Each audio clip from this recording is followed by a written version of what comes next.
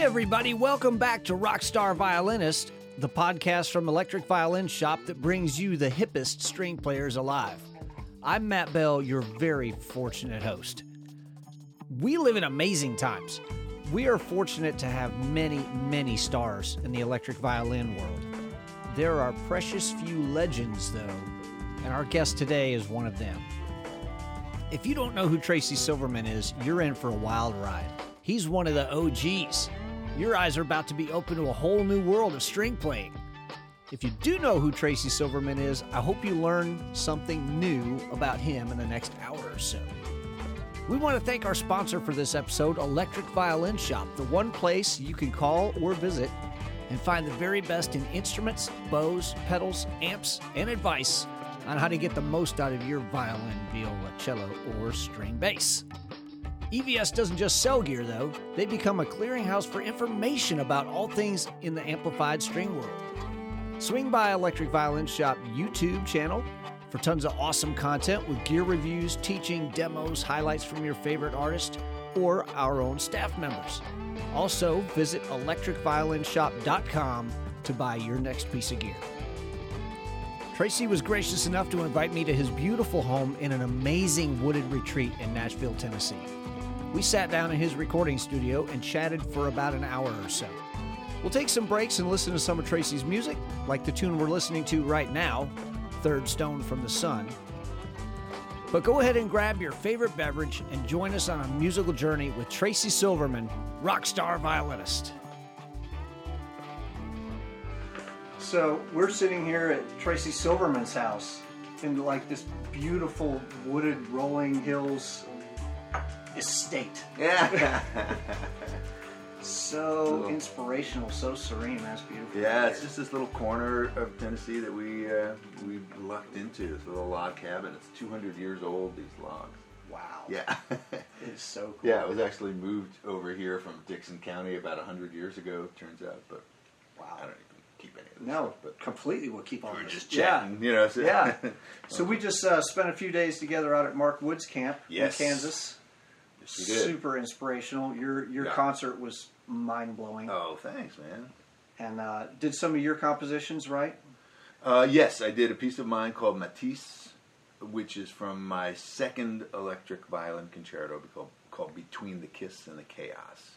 And it's 5 movements, each movement based on an artwork, a great iconic work of art. So that was based on Matisse's La Danse.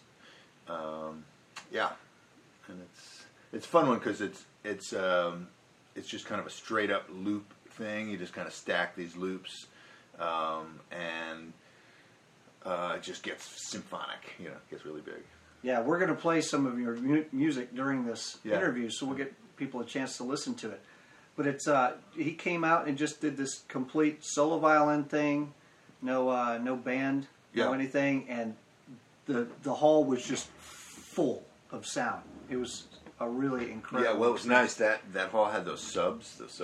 Yeah. And everybody's like, "How do you get that bass sound?" I'm like, subs." Yeah. You know. You So can't- yeah. Yeah, you play a 6-string violin Yep. that you designed the instrument, right? Yes. Yep. It's I started making these instruments. Mark Wood and I go way back. Mm-hmm. I think I met Mark first. I think it was 80 or 81, believe it or not. And I was playing an acoustic violin in a rock band. My first rock band out of Juilliard. Right, graduated Juilliard, and I was like, and so people don't. You were running. Yep. And so people don't get the wrong impression because I play electric violin. I do a lot of rock and stuff like that, and my career has taken a lot of turns since Juilliard, that are non-classical, and finally developing into what I call post-classical string playing, which is, by that I don't mean better than classical. I just mean that it's something that I've added after I learned classical. It's kind of, second language kind of stuff with rock and jazz. But I often, really make a point of making it clear, especially to electric violin players who maybe a lot of your, your audience, for this podcast is that I love classical music. My whole career was formed, classical music is very, formational in my life. And so, I don't ever want to seem like I'm slagging Juilliard or anything like that, but I have very distinct ideas about what the way we should be teaching string players that has a lot to do with things that they don't teach at Juilliard. Sure. This is the post part of post-classical. So, but at any rate, get back to the electric violin. Mark and I go way back. I'll tell you a quick story. My first rock band. So I graduated Juilliard, and I'm like, I don't want to do this. I don't want to audition for orchestras. I was being sort of groomed to be a soloist, and I didn't really want to do contests. Because contests in the classical world is a little bit like contest fiddling, I guess, but way more intense, I think. A whole lot less fun going on at the contests. And I was not enjoying that level of stress that was, fairly extreme. Sure. At Juilliard, where people are literally practicing 10 hours a day, not saying, I practice 10. No, they're actually in that practice room for 10 hours without leaving. And that was just, that was not why I was interested in music, It was like the Olympics. I was like, I'm into the creative part. I don't really want to, be the guy who's making the least number of mistakes. Sure. Because that's what it boiled down to. So, I joined a rock band right after graduating. I'm like, I want to do this. I want to play music that my friends from high school are going to love, are going to like. And I want to sound like an electric guitar because that's what they're used to listening to. To them, a violin sounds old-fashioned. Right.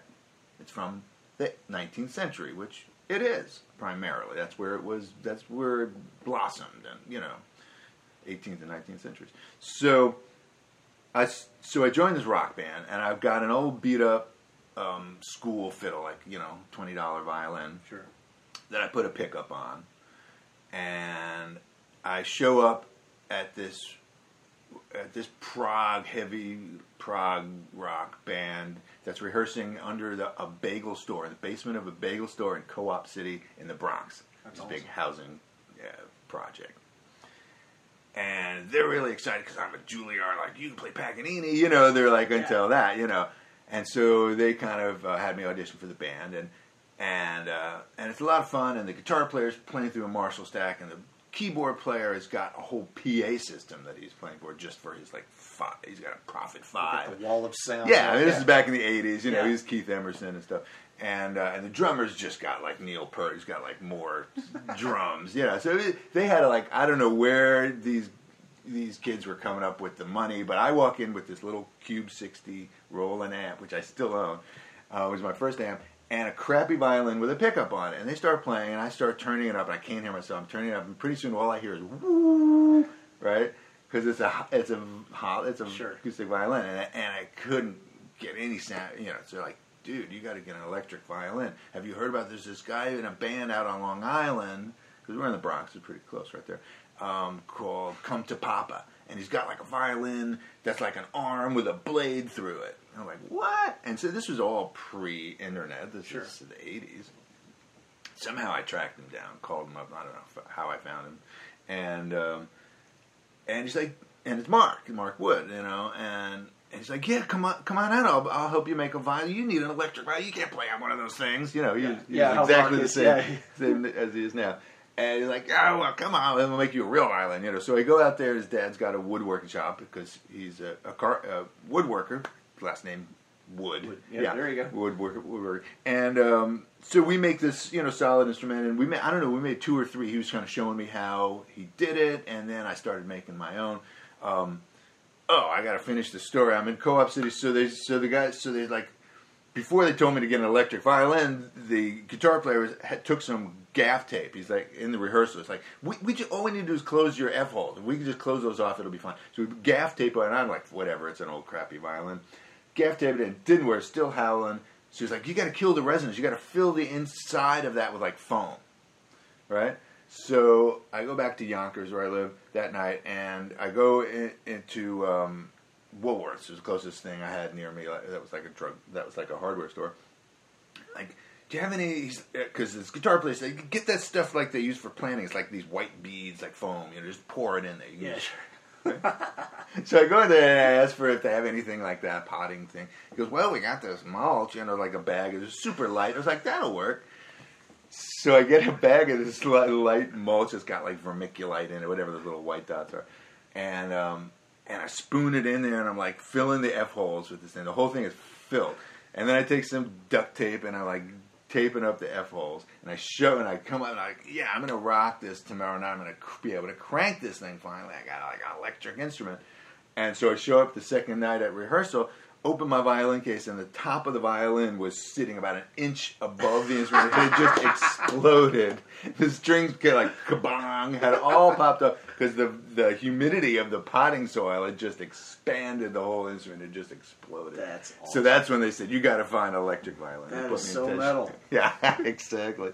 So anyway, Mark built my first instruments, and then to get back to your original question about the electric violin that I'm playing now, it's hollow. I started diverging from Mark's instruments, which were all solid instruments, and until very recently have always been solid. He's got a new thing called the Legend. I think he's just starting. But and my whole thing, I sort of took a different angle, and because I started playing music that wasn't all distorted, all metal, I started playing stuff where I wanted it to sound cleaner and get a more acoustic-like sound. So I started making these hollow instruments and designing them and not making them. I had guitar makers finally after my first few tries. I was like, you know what? It's hard enough to play these things. Right. Yeah, exactly. Being a luthier is a whole other thing. So I would commission guitar makers to build them back in New York and all along the way, wherever I lived, and so made a bunch. And the most recent one's made here in Nashville by Joe Glazer, who's a great guitar luthier here, does work on a lot of the country stars guitars, and you never knew. You were standing there and Vince Gill walked in last time I was there, and it's like one of those places. Wow. Nashville, very Nashville. Yeah, exactly, very Nashville. Here's some fun. Futureman and Silverman live at the Matthews Opera House, a cover of I Wish by Stevie Wonder. By the way, if it ain't drums, it's Tracy.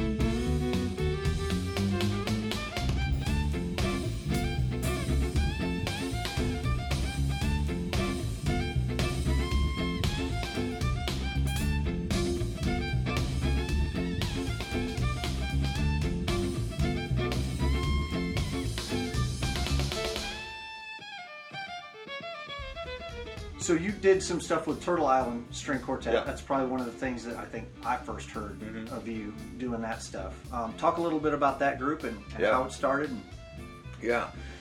Well, after years of bouncing around rock bands in the New York area where I was living, I just finally had enough of New York, and I moved to Minnesota. My wife's brother lived there, and it was a great town for rock and roll, which is what I was interested in. indie rock stuff. So we moved out there, and it was a struggle. I'm getting to the Turtle Island part, I promise. It's all good. It's your story. You tell it how you want. I'm just doing a little backstory. So we've been there for a few years. I was struggling to find work. I finally got a gig at Macalester College as adjunct faculty, which was like a big deal for me. I was a young guy, and it was like my first actual, decent teaching job and semi-steady income, which I'd never had because I was always freelancing. That was good when you're a musician. Yeah. Or, doing weddings and blah, blah, blah. So we're halfway through a bottle of champagne, my wife and I. We had a new baby who was like 3 months old. And we're halfway through this bottle of champagne, celebrating my new gig. We were closing on a house out in the suburbs. We were living in this crappy little, first house that we got, and that we have fixer-upper in Minneapolis. And because it was in a really kind of dangerous neighborhood, and we had this baby, and somebody got shot right in front of our house, we decided we were going to move out to the suburbs. My wife said, that's it. So we had a house in the suburbs, and we were closing the following Tuesday. This is Thursday. Phone rings, halfway through a bottle of champagne. Hey, Tracy, you remember me? This is Danny Seidenberg. Hey, Danny. Yeah, we were on a wedding. You played at a wedding in New Jersey at the West Orange Country Club. It was about 6 years ago. I'm like, oh, hey, I'm not in the New York area. I'm not doing weddings anymore. I figure it's the groom's brother, best man, whatever, something like that. Sorry, man, I can give you some recommendations if you're looking for a fiddle player. He goes, well, we're looking for a fiddle player, but it's not for a wedding. I was playing on the wedding. I'm in Turtle Island. We're looking for a first violinist because Dave Balkrishnan has to leave. Have you ever heard of Turtle Island? I was like, yeah, I've heard of Turtle Island. He goes, well, do you want to audition? I was like, oh, dude, man, I just accepted a job here in Minneapolis, and we're closing on a house. And if you called me a week ago, maybe I could have. Right. He's like, you sure it's in California? And it had always been my dream to live in California. As a New Yorker, every East Coaster wants to live in California. Sure. So I said, I'm sorry, man. I hang up the phone. And we finished the bottle of champagne, and we're just sitting there. We're looking at each other. And like, I'm just going to call United. I'm just going to see. Because this is pre-internet, right? You can't just it's like, let me just see. And I call, and for just one of those crazy stars aligning thing, they had a crazy special. This is Thursday. She's like, well, no, I can't. There's nothing next week, but if you could leave Saturday morning, there's a $99 round trip special. I'm like, what? Really? And she's like, yeah, I think so. You're like, I think it's. And she's like, checking. It's like, yeah. And I was like, I'll take it. I run out there Saturday morning. By Saturday afternoon, we're having Chinese food, after a rehearsal, and they're like, do you want to do the band? I'm like, yeah. Awesome. So we closed on the house, bought it anyway. Oh my goodness. Because my wife was like, the people who we were buying them from, this is now Sunday, we're making this decision, we're closing on Tuesday. The woman was like 9 months pregnant. She's like, we can't back out, she'll have a miscarriage. They're like, really? You want to? She's like, who knows if Turtle Island's going to work out, let's buy the house. So we bought the house, sold it like 4 months later. Oh my and goodness. moved out to California. It was crazy. It's one of those weird life change moments that I bet a lot of, your listeners are like, how do you do this stuff when you got this job and you have that job, and you just never, you say yes to everything. Yeah. That's a Christian House thing, too. Yeah. Say yes, figure it out later, man. Because you can always figure, if there are opportunities, there's always a way to make it work. Never say no to an opportunity. Here's another little piece of advice, since I'm old and, it's about the only thing I'm good for anymore. A lot of young people, I tell this to a lot of like college age or high school age musicians who are talking about careers and how do you go about getting to do what you want to do. Look at you, you got to do what you want to do in life. How did you do that, right? Which is semi-true. Yeah. Right? There's a lot about my life that isn't exactly what I want to do, but, it supports what I do want to do. So I say, think of it as a target. Think of your career as a target. You have the bullseye of that target is exactly what you want to do. Is to like be a recording performer, rock star, right? The second ring outside of that is maybe being in the band of a rock star. Sure. Right? Maybe the third tier outside of that is teaching.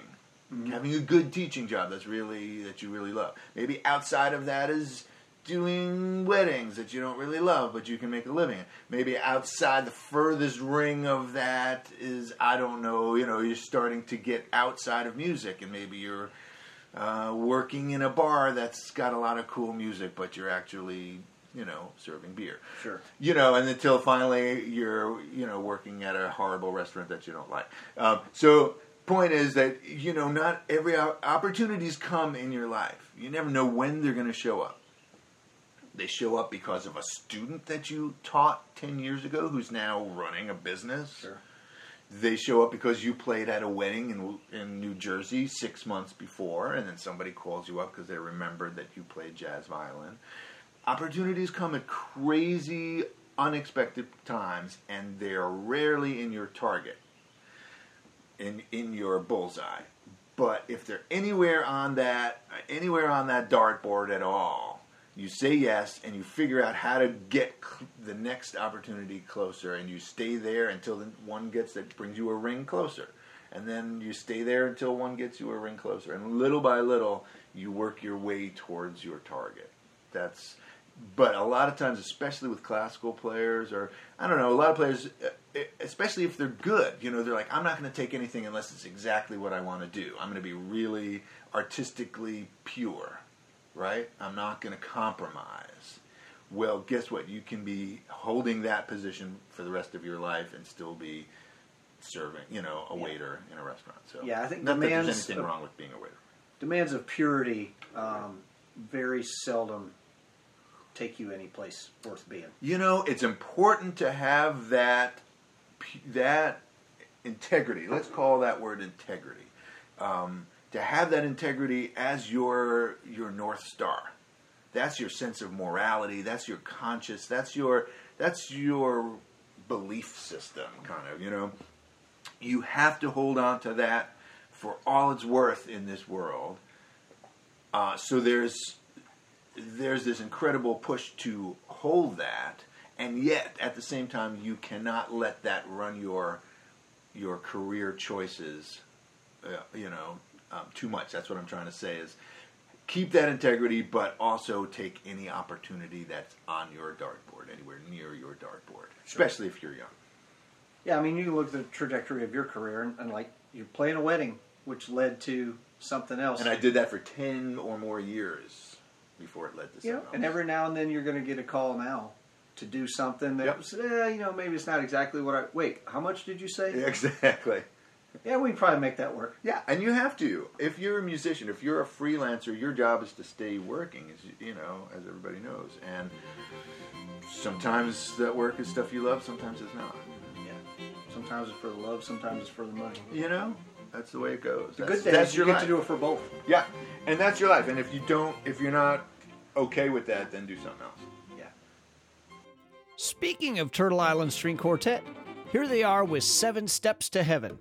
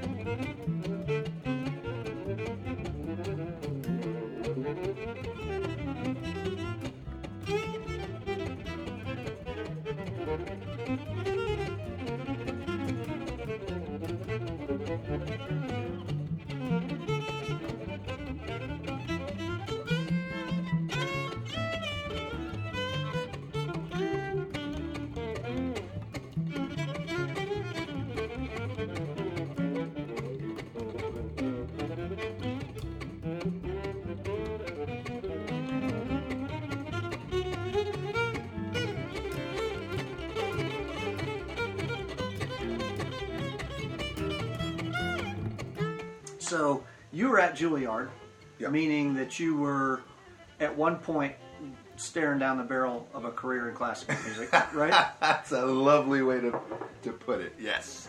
At one point, did you sort of go, maybe this isn't for me? And how did that process go? Yeah. That point came actually very early on at Juilliard, actually. I started out, my first year of college was actually at the Chicago Musical College at Roosevelt University.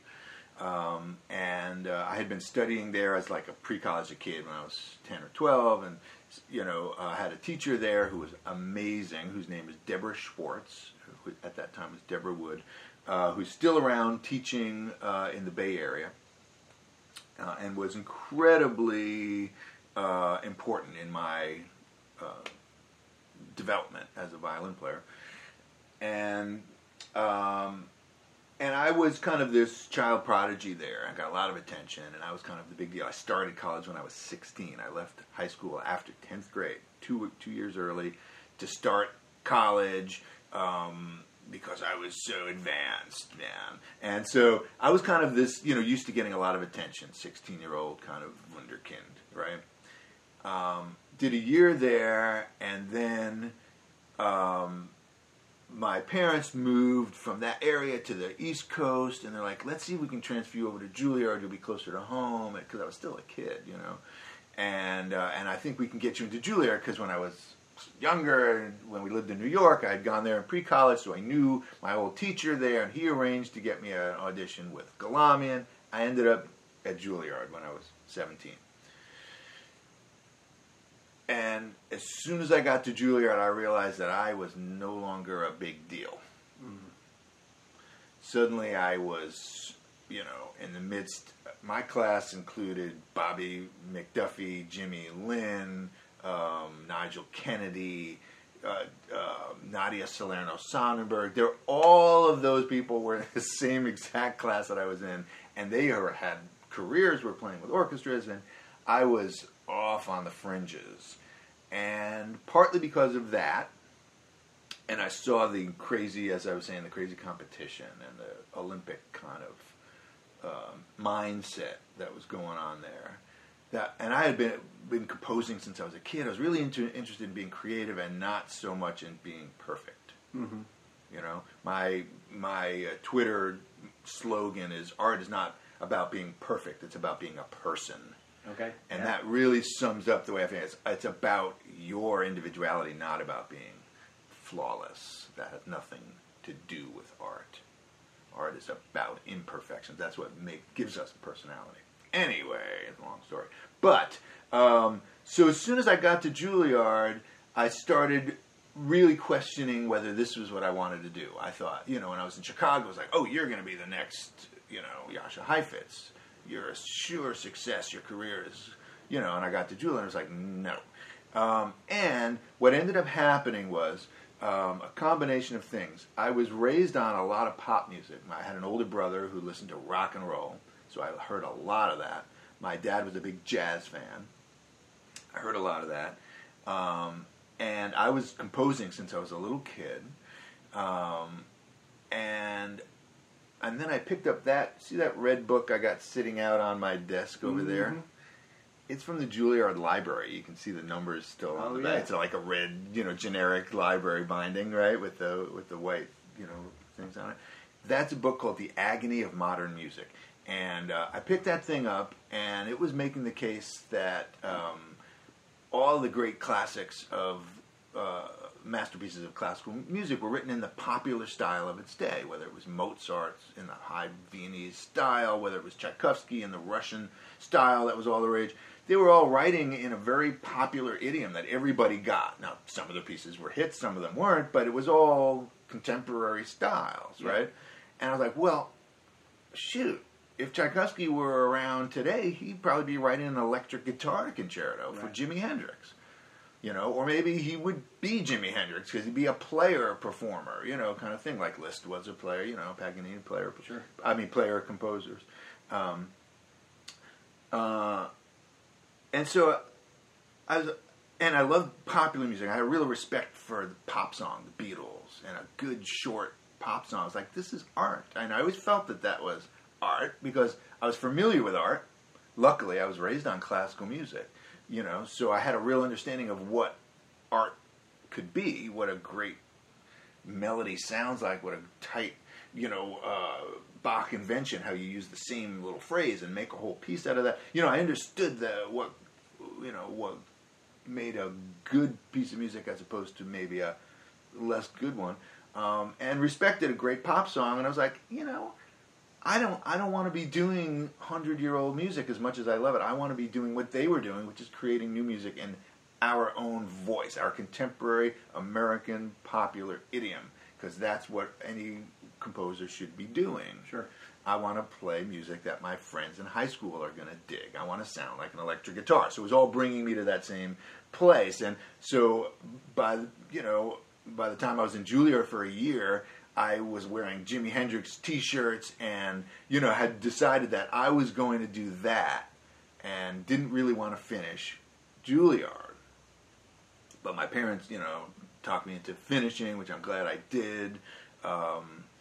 But I'd really decided to take a turn. So as soon as I left Juilliard, I joined the rock band in the Co-op City and started figuring out how to do that. I left that band, formed my own band called Stradivarius in New York. We were around for about 7 or 8 years in New York, playing all the rock clubs, CBGB's, Cat Club, the China Club, and other, the Rising Sun up in Yonkers, and all these crappy rock bars, dive bars for years, and paid my dues there. I call it my postgraduate work, because that's when I was really learning how to play post-classical violin. I was trying to sound like the guitar, holding my violin really low,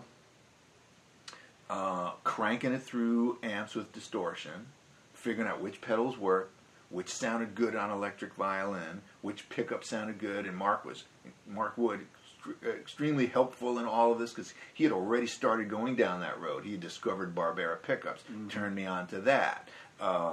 And then I started doing, it was all my own discovery of, big muffs, distortion boxes, and all that kind of stuff. And the technology back in the 80s was not what it is today. Sure. There's a lot of stuff just didn't sound good on electric violins. It was all geared for guitar. So, it was hard to figure out all that stuff, how to make it sound good. And then more importantly, I was playing rhythm violin, basically rhythm guitar, while I sang. I was the lead. And in my rock bands, I refused to have guitars in the band. For the most part, I did very briefly, but because I really felt like, first of all, if there was a guitar player and the guitar and I are playing the same kind of sounds, we're overlapping a lot. People can't tell what I'm doing. They assume that it's coming out of the guitar when they hear all that distortion. And so I just got rid of the guitar. I wanted to prove to the world and to myself, and to sort of, I was thinking kind of big. I was thinking I wanted to prove to history that this could be done, that a violin could replace a guitar in a rock band, because it really had never been done. You'd had electric violins in bands, Mahavishnu and stuff like that, and Jean-Luc, was a soloist, but he wasn't being a rock and roll instrument, right? So I wanted to play power chords while I sang.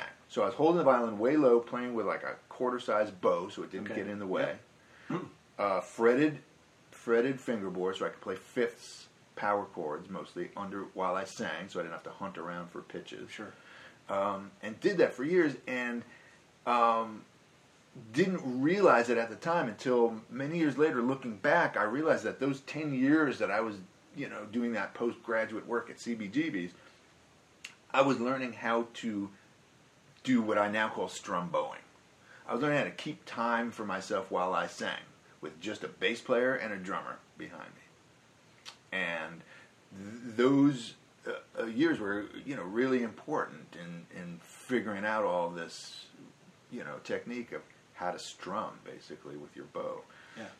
So that's kind of, how that happened.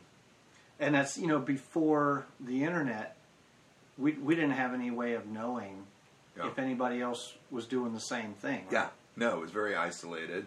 I was, in my little pocket in New York, and it was basically me and Mark. Well, we were the only guys who were doing what we were aware of, because what we were doing was definitely different from Jean-Luc and stuff like that. We were into distorted violin. We were into making it sound like a guitar, and we got real close to it. Yeah. So is that when the 6-string violin emerged? Started immediately. The first instruments that I made with Mark, right out of Juilliard, were always 6-string, and I've never gone back. I've never played a 5, and I rarely play an acoustic violin these days. I will occasionally for different, sessions or things like that. Sure. I did one record with Eugene Friesen and Phil Aberg of Bach improvisations. That was all acoustic, but other than that, it's been exclusively 6-string electric. That's kind of been my thing. And for those of you in your listening audience who may not be aware of what I do, I've sort of my niche market, and it is such a niche that I'm pretty much the only one in it. The Tracy Silverman. It's kind of a niche that I created, so I make a living. I'm the only one there, but it's playing electric violin concertos with orchestras. John Adams wrote a piece called "The Dharma at Big Sur" for me, and it's a 6-string electric violin concerto which we recorded for Nonesuch.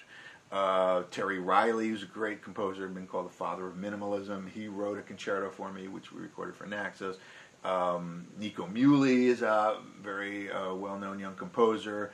He wrote a piece that we also premiered at Carnegie. So, I've been doing that kind of stuff. Not to, I'm not blowing my own horn here. I'm just kind of informing people that that's a weird part of the world that not many people are familiar with. And sure. So I've sort of, because of the classical background that I have, and years of playing non-classical music, rock and roll, real rock, and then jazz with Turtle Island, which was acoustic. Mm-hmm. I kind of went back to the acoustic. That was the only other time that I was playing acoustic. So I have this crazy sort of eclectic background in classical and non-classical styles, and that kind of made me uniquely qualified to do this sort of stuff that these electric violin concertos that are calling for non-classical styles. Sure. Because there are concertos being written every day by contemporary composers that are new music that are less informed by rock and jazz and the kind of Indian music, Brazilian music, the kind of background that I have working in my crazy eclectic career with people like Terry Riley. So it's kind of made me able to play written music, but with a improvisational style in a fairly unique way. Yeah, so there's no such thing as fairly unique, but individual. Right. It's either unique or either is or it isn't. Right. Let's hear all 6 of those strings here. This is Tracy's Bach Redux live.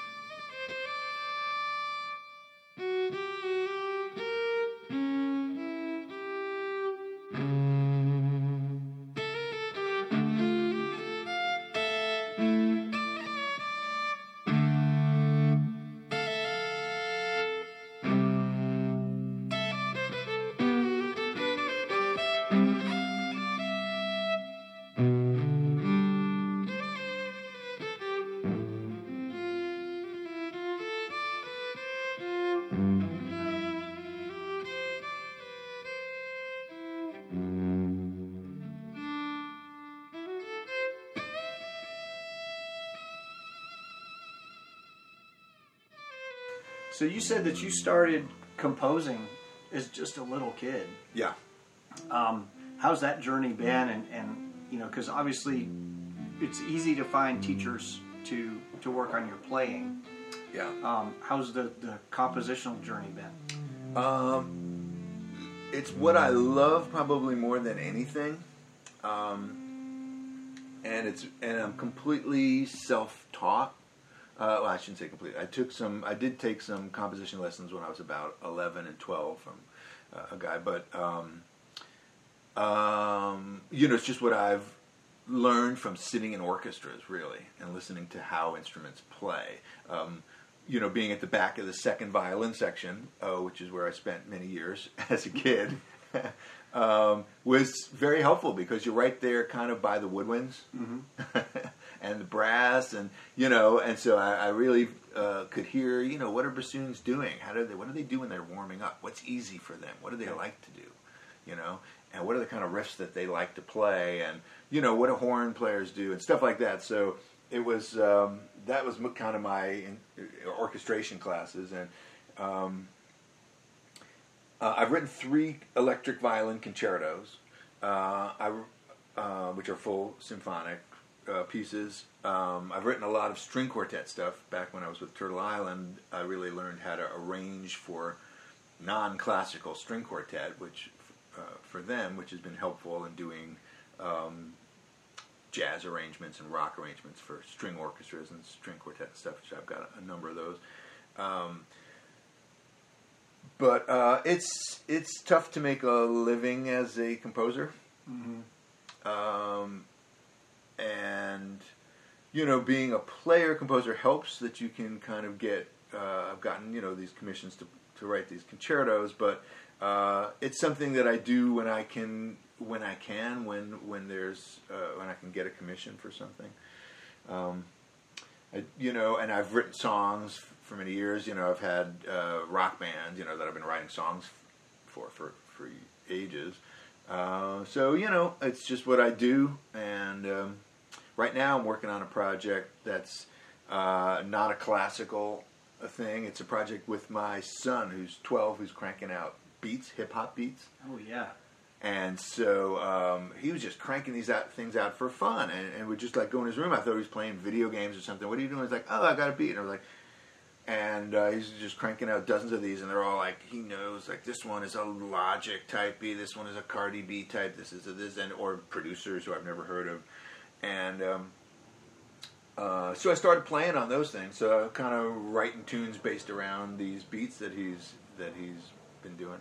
So that's what I've been doing lately. How fun is that? It's awesome. And I figure, like, the worst that can happen is it's a father-son project. Like, sure. Nothing ever happens with it, But my plan is to do, to be super contemporary about this thing, and not going to put out an album. I'm just releasing singles, sure.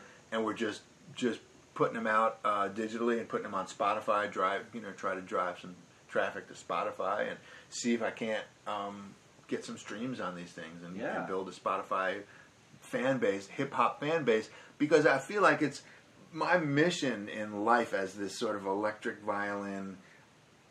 I don't want to say pioneer is way too, giving myself way too much credit. Well, I'll say it then. But I like to think of myself as somebody who's trying to, I'm sort of an evangelist for electric violin and bringing this instrument to a wider audience who may not be aware of it. Sure. Whether that's the classical audience, on a classical concert stage who would look down on an electric violin as some kind of a gimmick. Right. Until they see somebody like John Adams say something incredibly meaningful, and Terry Riley say meaningful things with it, and then they take it seriously.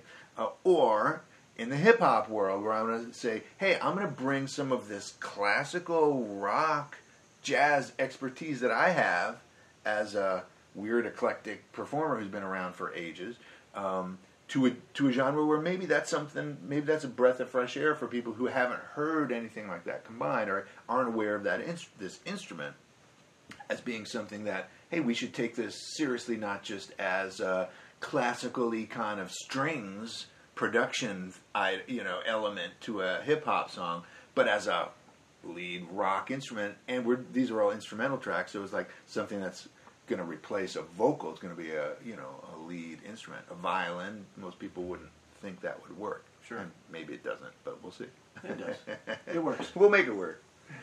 So, is there a tune or something that maybe you want to talk about, and we'll just sort of dig deep into how that was written, how it was produced, how it was put together, how it was recorded, and then we'll play it for people? Sure. One of the probably the tune that's got caught on for a lot of people, for me, is this piece, Matisse. Mm-hmm. It's very accessible because it's a circle of fifths. It kind of appeals to a classical audience who's really used to that, a jazz audience who's used to it, and it kind of rocks out. So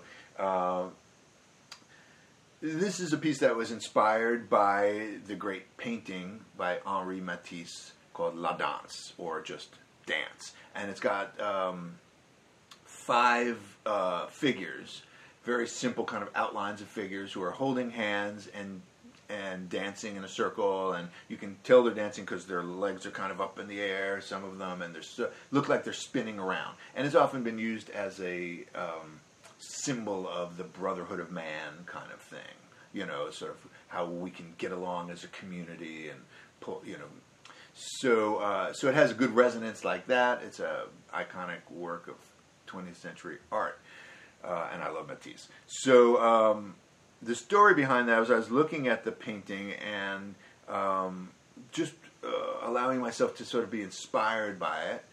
And I thought, well, there's some music that they're dancing to, and it looks like an improvised dance. They seem like they're just spinning around, like somebody just grabbed some people and they just started, wheeling around.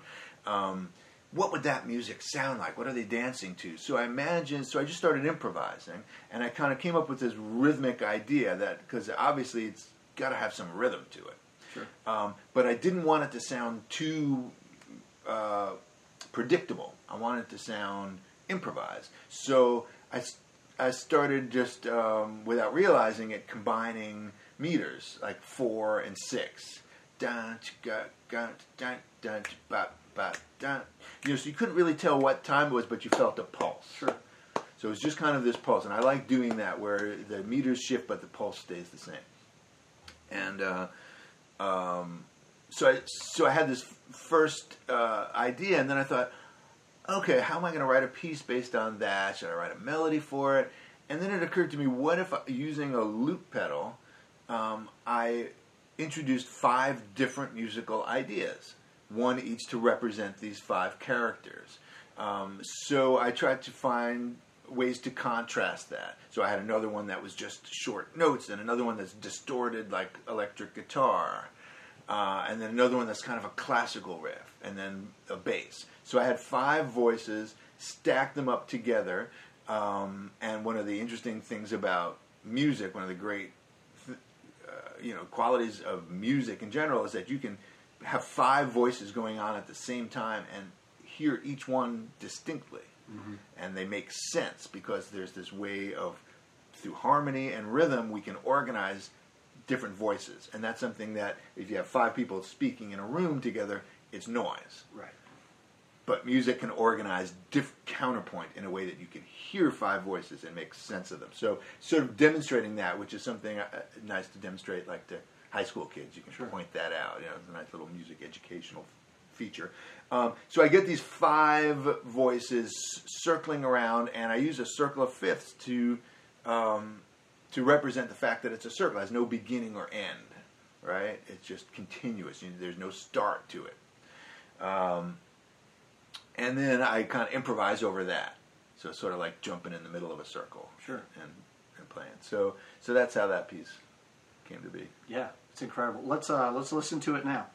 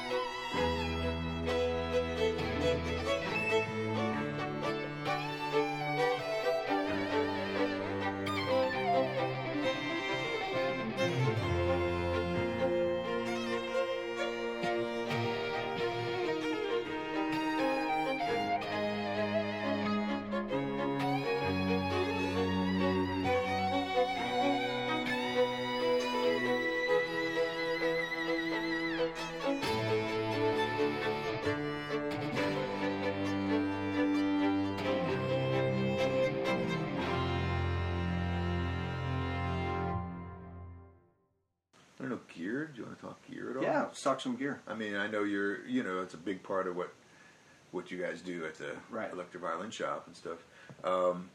My journey with gear has been a long and difficult one. Yes, it's going to be a very expensive one. Yes. I've got my kid in his bedroom, because he's also a guitar player now, has like a huge pedal board, much bigger than mine. I've set up for him with all my old pedals that have been sitting around. And he keeps going, like, what does this one do? Oh, I want to can you hook this one up? I was like, I'm running out of cables, kid. And so he's got like all these pedals that I'm not using anymore. And downstairs in my basement, I got amps. And, we buy a lot of stuff that we need. And then a year later, it turns out we need something else. Right. Well, it's the quest for the perfect tone. Right? Exactly. And,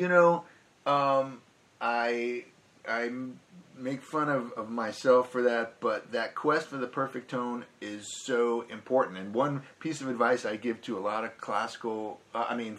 electric violin players who are starting out there, who are asking, like, what kind of instrument should I get? What kind of gear should I use? The main thing I tell them is spend a lot of money. Don't get something cheap, because it'll sound like crap. Yeah, you get what you pay for. You do. It's rare that you can fool that equation, trick that equation. And the reason I say that is because don't have a crappy sound, okay? Because when people go out there with cheap, shrill, awful sounding electric violins, it makes it bad for all of the rest of us who are trying to get gigs, and people are going, electric violin. I've heard one of those. They sound terrible. Yes, exactly. So you owe it. You owe it to me. You owe it to Matt. You owe it to all of us who have been slaving away at this for our careers, trying to get a good sound, to sound good, to reflect on your community of electric violin string players. The least you could do, if you can't afford good gear, is turn down the treble. Yeah, for sure. Just turn the treble down, folks. But anyway, after many years, I discovered that the sound that got me my sound was this right over here. When I walked in. Yeah, which is a Mesa Boogie preamp, the studio preamp, which is a 2-rack space thing full of tubes, which was built, I think, in the mid-'80s. Or something like that, late 80s. It's got those 80s looking knobs on it. Yep. Yeah. Classic Mesa Boogie amp, and a 50-50 power amp, which is also a separate 2-rack space thing. And putting that into a vintage Marshall 412 cabinet with 25-watt greenback speakers that are just creamy. They have original speakers in there, and they're just worked in and sound great. And that rig will sound crystal and warm, and have the highs and the punch on the bottom end. When you're clean, it'll sound warm and crunchy when you distort it. It just sounds beautiful.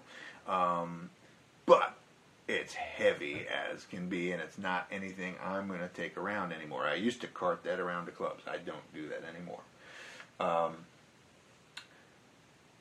I used to even go just take the. For years, I was taking just the preamp with me in a road case. Okay. And going through my pedal board, and going straight out to the PA from there, because it has a recording out, which is pretty darn good. Mm-hmm. And I got away with that for many years, and I just got tired of hauling around all those tubes. And when you're traveling with tubes, mm-hmm. You know what happens. I mean, you're replacing tubes, and they start chattering, and they make noise, and if you're trying to record, and blah, blah, blah. So, and the technology was changing, and I decided I was going to go to a laptop-based rig. Complete change of everything. Ableton-based, using chains in Ableton of chains of effects in there, and you could, there were no limits on what you could put any crazy plug you want on there now. You didn't have to go buying separate separate pedals, and you didn't have to haul around a heavy, pedal board with all of this metal on it. You could just have everything in the box like that.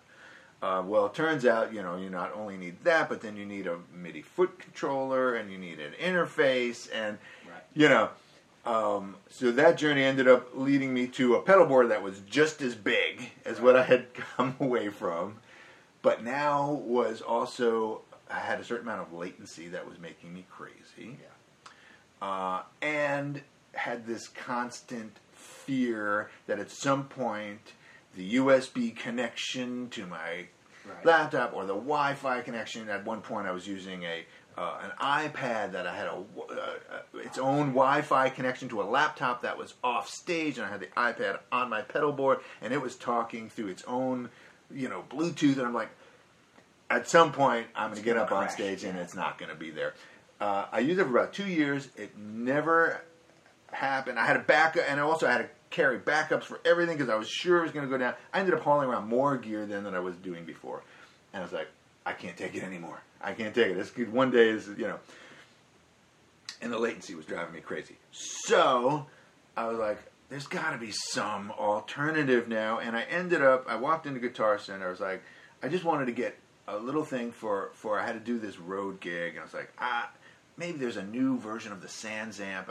Back in the 80s, there's this little tiny box that guitar players were using. Plug in, go out into a PA. It's like, I just want something like that. I can just put it in my back pocket. There's got to be something now. It's like 2000. This was, 4 years ago. And so I went into Guitar Center. They're like, no, Sans amp doesn't have it, but we have the smallest thing we have is this Digitech RP360. And it's a multi-effects unit. And I was like, multi-effects? No. I'm never going to use something like that. They always sound, you get bad versions of everything, digital copies, and nothing sounds good. And I'm a purist. I play through tubes. So I took this thing home. I started messing with it. And I'll be darned if the amp simulators in there didn't sound better than what I could get miking up my amp here in my studio. I was like, wow, how did they do that? The technology has just come a long way.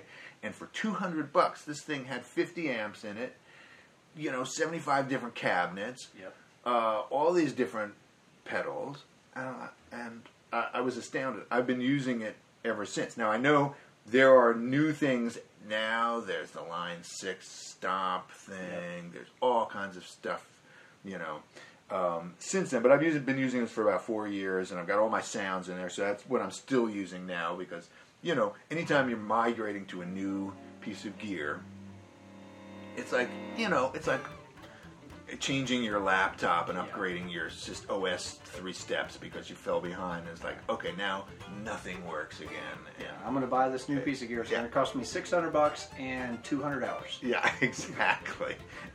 So, here's some more Turtle Island String Quartet, grooving out with Who Do You Think You Are?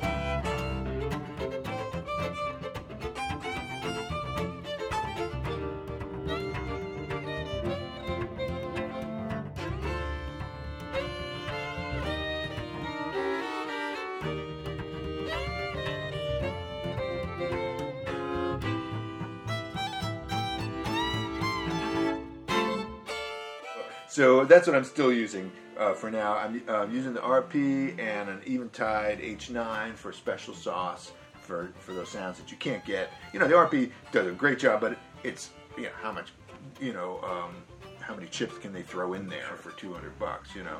So it's somewhat limited. And then my looping, live looping, I've been using for many years a Boomerang. And I swear by that. It's different from a lot of them in that it doesn't have a click. It's free time. You got to nail it. So that's been my baby for many years. And also with looping is another one of those things where, because I've used over the years, I've been looping since the 80s, believe it or not. I had a thing called the Oberheim Echoplex. It was the digital version of the Echoplex that Oberheim had bought, and then Fender bought it from them. It was a rack mount thing with a separate dedicated foot controller, and I was doing that in about 85 or 86, I think it came out, for many years before, and then I got the Roland RC50, I think it was. It was a big floorboard looper, and it wasn't working for me for years. I ended up with this Boomerang, but my point was with loopers, you end up writing arrangements based on what that pedal is capable of doing. It's got how many seconds of loop? Exactly. I can write for that. Exactly. And how many loops can I go? Can I go forward? Can I go backwards? Can I go from my first loop to my second loop and then go back to my first loop? Right. Because a lot of them, the small ones, you can only advance forward. Right. Some of them you can retain. You can keep the loop in the memory when you unplug it and show up at a gear with loops. Others, like the Boomerang, you unplug it and it's gone. So there's, you end up, your whole set ends up getting designed around a piece of gear, which is, an unfortunate but kind of interesting facet of being an electric player. Sure. Well, the constraints, this is the thing that Doc Wallace talks about. Yeah. The constraints are what allow you Yeah. to write. Otherwise, you're paralyzed by an infinite number of solutions. Exactly. And, that's a good point because it's very true of our abilities as musicians in general. And it kind of goes back to that art is not about being perfect, it's about being a person. It's about, and what makes you a person is what you're strong at and what you're weak at. And, we all have our strengths and our weaknesses, and those define us, And, and those are our constraints, our limitations, and having some kind of parameters on what we can do with gear is probably a good thing. I kind of feel sorry sometimes, for like the guys like Steve Vai or, whoever who can, buy any gear or don't even have to buy it. That stuff gets just given to them. And so their studios, like walking into the Guitar Center, guitar section. It's like, well, how do you even choose? Where do you start? You've got, 5 modeling amps that can do anything, So I find that a little intimidating. I'm glad that's not me. I am so glad people aren't throwing gear at me. That would be a terrible life. We might fix that. I got some content. That's fascinating. Your sound at the Mark Wood camp was breathtakingly good. It was really good. In fact, when you started hitting the bass notes, that whole room, it's like everybody got wrapped in a warm blanket. Yeah. Well, again, like I said, it's thanks to those subs, which I did not bring with me. But one other little item I want to mention is that on my fiddle, I would show it to you, but it's a podcast. Radio. Yeah, exactly. Is that I have the pickup, the Barbera pickup, but I also have a microphone. I have a little headset mic. I forget what it is, the L6 or whatever it is. It's the one that a lot of singers use. One of those tiny little headsets. And what I did is I put it on the violin and bent the metal around so that it comes under my bridge and is just sitting right under where you bow. Mm-hmm. So the microphone is kind of just suspended under the strings. And the point of that is to pick up that bow noise. The pickup itself, those Barberas are great, and they capture a lot of that, but there's a certain sound that comes just from a microphone. Yep. That's a kind of high-end room sound. It's almost sizzly or something. Sizzly, and it's a sense of space that comes just because the mic is hearing the room, it's hearing my breathing, it's capturing all of this reality. And I discovered this back when I was doing my Between the Kiss and the Chaos record. It was with a string quartet, electric violin and string quartet. I arranged my concerto, which was for electric violin and orchestra, reduced it to electric violin, string quartet. So we recorded the string quartet in this great room with great mics, and then I went home and overdubbed the electric stuff because it was just the best way to do it. And when I did that, I started putting my parts and listening to it, and the string quartet sounded great, and I could hear them all breathing together. You know, you get that... Yep. You know, all that kind of stuff that classical players do, and you could hear the rosin on the string, you know.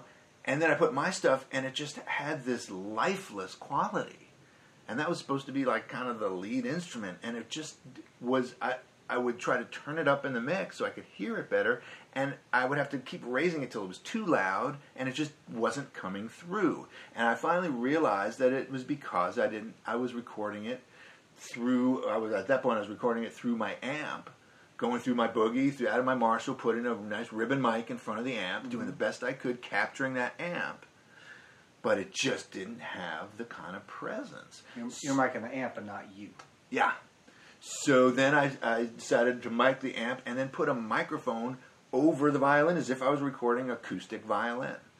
And sure enough, it captured that bow sound and the breath and all that kind of stuff to make it work with the string quartet. So I've been doing that ever since, when I'm not in situations where I'm playing in a band, because with that open mic. Mm-hmm. But when I'm playing John Adams concerto with an orchestra, and I'm trying to take this electric violin that's coming out of a PA system on either side of the stage or above the stage, up in the ceiling, trying to get that sound to mix effectively with an acoustic orchestra on stage, and that really helps to have that microphone there.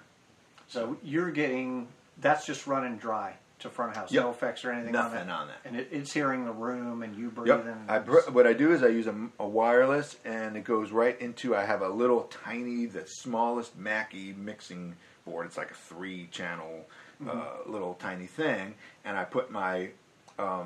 line out of my pedals, out of the last thing in my pedals, which is stereo line coming out of the boomerang, and then I take this mono line coming off the microphone, put it in there, mix them, which is just a taste of that microphone, the tiniest little bit's all you need, and I send that stereo signal out to the board. Okay. And that's it. And I'm using the amp simulators and speaker simulators from that RP360, until at some point when I upgrade that's been good enough for me. Sounded really good for live, that having that little microphone on there and the hollow instrument, right, all of that just brings a certain round of realness to the sound, I think. Well, I'm an engineer, so as we say, if it sounds good, it is good. Exactly. You got to spend your time, really take your time and tweak those amp simulators, and the EQ is very effective on there, and try different speakers. You got to take your time. There's no substitute. People say, how do you get that good sound? Man, if I tell you how many hours I've spent with headphones on, going back and forth, this one or that one, this one or that one. Yeah, I think somebody had asked Bob Dylan about his writing process, and he said, if you watched me do it, you wouldn't be that impressed. Yeah. Here's a tune from Tracy's 2005 album called I'd Rather Be Dreaming. The tune is But Not For Me.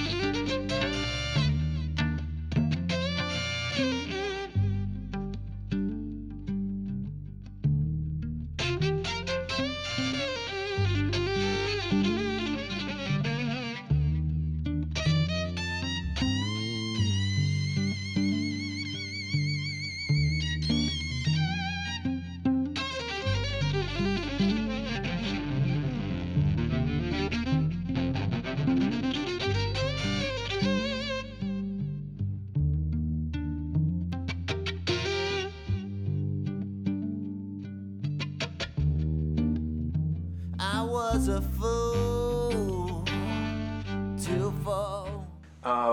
There's one little aspect we didn't talk about, which maybe we can throw in here. You Yeah, can jump in. edit it earlier or not. And I don't mean this as a plug. But I do have a book called Strumbowing. No, please plug the book. Which please is plug the book. Okay, Yeah. I'll get it. But it's at strumbowing.com. But I just want to talk about, because I mentioned a little bit the strumbowing as something that I developed over years of playing in rock bands and being the rhythm guitar player. And I did I did a record called "I'd Rather Be Dreaming," by the way, which was a record that I did to try to prove to myself and to the world that you could be a singer-songwriter with an electric violin, a 6-string violin, and not have a guitar, not have a piano, and just have this one instrument while you're singing accompany yourself through various types of songs. So I did a record like that, and using a lot of this strumbowing idea. And without going into a whole strumbowing lesson on it, the idea is very simple. The definition of it is using your bow like you're strumming a guitar, and what it boils down to is keeping the subdivision of which a strum defines. Keeping that faster motion. I'm shaking my hand here in a strumming motion for those of you watching at home. But when you do that, you're strumming the subdivision. If the song's like jang chicka jang jang jang jang, your hand is going down up down up down up down up down up down because you're strumming a guitar. But if you're a string player, you play it as it comes, down up down or something like that. So there's so much lost when you do that. Right. And for what's mainly lost is the precision of the rhythm. You're not really locking into it with a drummer or onto what I call the grid. And you're not getting any of that ghosting pick noise or ghosting bow noise, whether it's in the middle of the bow or at the frog vertically. And I teach it in 2 parts, one horizontally and then vertically, which involves the chop and all that kind of stuff. So that's my whole way of teaching string players how to groove, which has really become kind of my mission in life, because, like I say, this whole idea of post-classical playing, a big part of that is the fact that classical violin has always been based on the violin as a melodic instrument and playing melodies. And because of that, is one of the, there's a lot of reasons why violin stopped getting used in the popular music of the 20th century from the jazz age on. And I know there have been jazz violinists and Stuff Smith and Joe Venuti and Stephen Grappelli, but it's always been an outlier in the jazz world, which was based on sax players and trumpet players and blah, blah, blah. And violin was always this 19th century instrument that represented classical music. And one of the real things that have been holding strings back from being a part of our contemporary American popular culture is the fact that it's not ever played as a rhythm instrument. It's always a melodic instrument, and one of the reasons for that is it's not really a chord instrument. We can't really play more than 2, maybe 3 strings at a time. As even a mando, it's the same tune, the same 4 strings, but you can strum all 4 of them. That's got frets. You can play chords better. But when you add those 6 strings to a violin, it fundamentally changes that instrument. And because it's no longer just a melodic instrument that goes down into the cello range, it fundamentally changes it into a chordal instrument. Now we become like a guitar where we can play chords with bass notes and full chords and accompany ourselves or another singer as a self-sufficient chordal instrument. That's such a huge, significant change of function in the instrument. And it's really only until you get the 5 or 6 strings on there that you can do that, because you need that extra lower instrument until our ear recognizes it as a bass note. Because a mando, it's kind of doesn't, it's not really accompanying. A low G just doesn't get you It doesn't get you there the way a guitar does. So it's the same kind of thing. So fundamentally changing the instrument to a chordal instrument means how do you play chords? And that's where the whole strumbowing thing started from my years in rock bands. Like, how am I going to do this? Keep time for myself, and that significantly changes the violin into something that can now actually be a functioning part of contemporary rock and hip-hop and jazz and things like that, contemporary American culture, pop culture. So that's kind of been my mission in life, is to bring this new functionality to strings, to help usher in this new age, post-classical age, which I see blossoming, and places like the Mark Wood camp, the Mark O'Connor camps, which were around for years, which were hugely influential in showing young string players and string teachers what's possible, what's out there, all these different genres mixing together, rock and jazz and fiddling and stuff like that, and all of this contemporary culture happening on strings. That's, what you're doing, what the Electric Violin Shop is doing, and just pushing, getting that ball down the field in terms of string players and opening up new vistas for our young string players. Yeah, I mean, you say it's a simple thing. I've watched all of your videos, and I'm sitting here working and practicing on this stuff too, and it's a simple thought. Yeah. It's not super simple to execute. Yeah, yeah. Well, that's why I wrote the book. Yeah. So, highly recommend the book, the videos, the whole you, thing. And here's the thing that I sort of figured out playing in rock bands, starting back in the 90s, started after you. But I realized that I was probably, if budget got tight, I was going to be the first one they got rid of, right? Because I was kind of a decoration. Yeah, expendable. And I thought, well, gosh, if I'm going to make myself an integral part of this band, I've got to do more than just take a fill and a solo here and there. Yep. I've got to start carrying some of the weight. Mm-hmm. And if I'm, even in a good night, if it's my band and I'm the only soloist in the band, and a good night you're soloing, 15% of the time? Yeah, if you're lucky. The other 85% of the time, you should be doing something to earn that paycheck. So I sort of started, well, gosh, how am I going to add to the structure of this song? Yeah. And it's a lot of the same kind of thoughts. So, what am I going to do? Like, I can play nines, and I can play 13s that maybe the guitar player wasn't getting.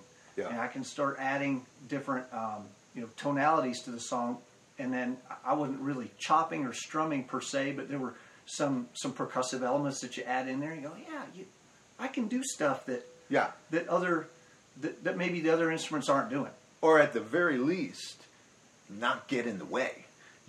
If you can just, as a string player, if you can successfully just fit in the pocket, fit in that rhythmic groove, and function as a rhythm guitar player, as a second rhythm guitar player who can, throw in some leads, and just not get in the way. It's so important for string players, because a lot of them, especially the classical players, just don't know how to keep time with their bow.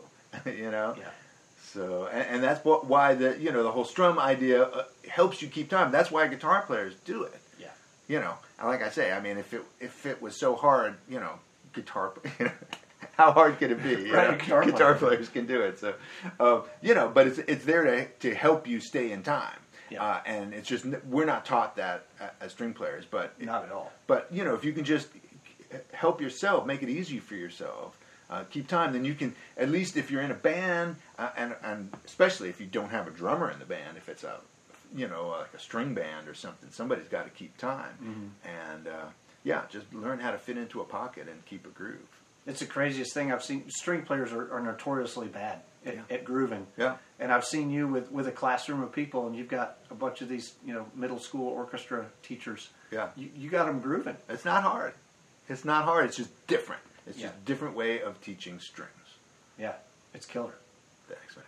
Well, awesome. This has been a fantastic conversation. It's been a pleasure, man. I'm glad to finally be on the podcast. Yeah, we should have started with you. My goodness. Yeah, I've been listening to it for years, and it's just an honor to be among such wonderful company. So where can we find you and your stuff? TracySilverman.com. Tracy, no E. That's the girl spelling. No I's. TracySilverman.com or StrumBowing.com, and I'm on Facebook, I'm on Twitter, I'm on Insta, all that stuff. Spotify, right? Spotify for sure, yep. Okay, awesome. Yep. Well, thanks so much for doing this. Thank you for having me, man. It's been a pleasure. Honor. Awesome. And there it is, another episode in the books.